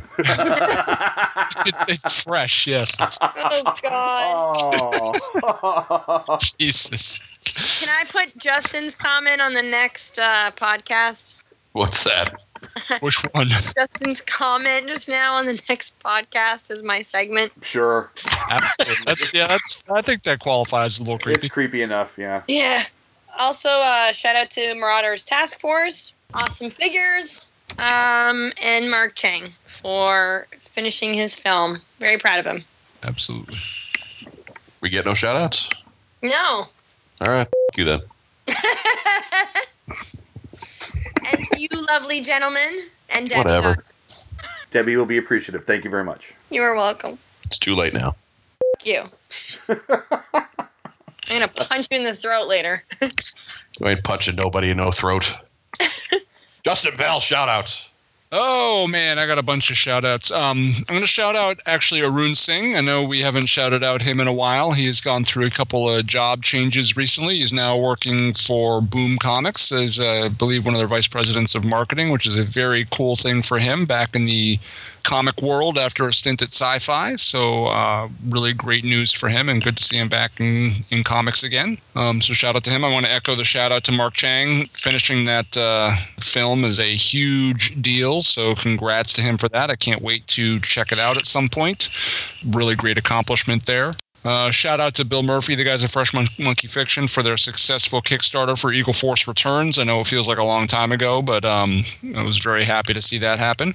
Shout out to the folks at Marauder for getting the Valkyries out to people's hands. Another great accomplishment. Another successful Kickstarter and another batch of actual physical toys that came from the Kickstarter that are reaching homes around the world. So that's great news as well. Shout out to Chris McLeod for all of his help with some of the video reviews I've been putting up on YouTube lately. He always pitches in and gives me a lot of assistance with that and pretty much saves me from myself with his great production values there. So big thanks to him. I know they don't get a whole lot of love, but shout out to Daryl and Mark and Hasbro for the work they've done on the 2016 G.I. Joe line. I know they were probably facing an uphill battle getting anything released on store shelves at all. We got a nice little set of figures out there, so big thanks to them for putting in the legwork to get us some new toys to check out and enjoy. I think that about covers it. I'm sure I forgot several people that I should have shouted out, but that's all I got tonight. It's after midnight, so leave me alone. You got nothing for us? Shout out to you guys as well. Shout out too late now. Screw Joe you. for letting me send her all these pics without blocking me on Facebook. That was cool. Thank you. You're very welcome. Mike for joining me in my hotel room at GraniteCon. That was a great time, and enjoyed it. So big thanks. And Gary, shout out to your midlife crisis card. It is pretty sweet. It's got all the antenna stuff and kind of this Batman fin. It's kind of neat. Yeah. No back seat whatsoever, basically. So, ladies, sorry, you have to do it in the front. It's all going up front. Ladies, sorry, nothing in the back for you. Hope you don't mind broadcasting, because it's all happening in the front seat. If you need a little extra headroom, the sunroof can open. Oh, boy. All right. Yeah. We'll instantly turn and be Gary's hype man. I guess it's my turn. Well, first of all, shout outs to you guys, of course. Standing shout outs to Debbie. Standing shout outs to Mark and the Planet Nerd Rage production crew. As mentioned, we're all proud of you for everything professionally and for the movie and everything. So that's awesome. Great. Cannot wait to see it. Can't wait to eventually own Nickelodeon, and then we can come visit you in your palatial CEO suite that you'll have at the building there on Times Square. You can take us to another horror movie themed restaurant and have lunch like you did last time we were in New York. Take us down to Trump Tower. Yeah, it qualifies as a horror movie, probably. All right, speaking of the election, people calm the down. To the right, act like you've been there before. Quit being poor winners. To the left, quit being poor losers. It's all going to work its way out. Trust me, folks. It will work its way out. We're still Americans. We do this sort of thing. Lastly, this is more of a kind of an announcement type thing. As you guys know, and I haven't really made it widely known, I've taken a better care of my health here recently. Certainly, especially since Gary, but other things have got me to focus in on my health. So we are now 52 pounds and counting. Total nice. loss. Go, Gary, go. Still fat, but not as fat, as I like to say. But hopefully we'll make it to JoeCon well under 300. That's the definite goal there. In lieu of certain events that happened with a mutual friend of Mike and I, just folks, I can't stress it enough. If you haven't, especially if you're over 40, if you haven't gone and got at least a physical, some sort of checkup, something, do it now. Do it before it becomes too late. Buy yourself some more time in your life here. Stick around for your friends and family a lot longer, but go out and get at least a physical and find out what's going on with your body, because you don't want to find out before it's too late and you have something serious pop up on you. It's one of the reasons why I've taken a hard and very critical look at mine. So please, women too, for that matter, make sure that you have regular checkups and everything. My plea to everyone else to take a better shot at their health. And that's kind of all I have. Yeah, if something's not working right or something hurts, get it looked at by a professional, not just the neighbor. Not just Joe Colton like I do. Justin has no problem looking under your hood. Yeah. You want a doctor. Say, Joe, can you take a look at this? I don't know what this little mark is here. It's just a Sharpie. I got a spot that's discolored. Can somebody come take it? No, Justin, go see a doctor. Lesions are not good. Of course, shout out to our sponsors, all the cool stuff, Kokomo Toys, AVAX Lab, and Planet Nerd Rage Productions, sponsor of Gary Godso at 2015 JoeCon. Thank you. Give a shout to our folks at the Full Force, Chris McLeod, Dave Tree, Eddie Inman. Let's see who else we got. To our third on the fantasy football show that all of you hate, Jamie Johnson, as this is our end of the year spectacular. What else we got? You guys, of course, great doing the show with you. Always a ball of fun. We don't do it enough. Always an afterthought. Thanks, Mike. Well, that's what we do. I'm just following the pattern. I mentioned you guys first. Well, yeah, you're kind of a sucker. Thoughtful sucker, but a sucker nevertheless. Look, I was taking care of the sponsors first. I always do that. We got to keep the money happy. Tell me I'm wrong. Go on. What money?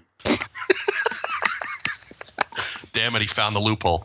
And, of course, to all of our listeners, to all of you who've been with us through the years now. This is, what, 6 years? It will be. Will be, yeah. So next year will be 6 years. So this is the 5-year anniversary. Look at all the stuff we rolled out for that. Yeah.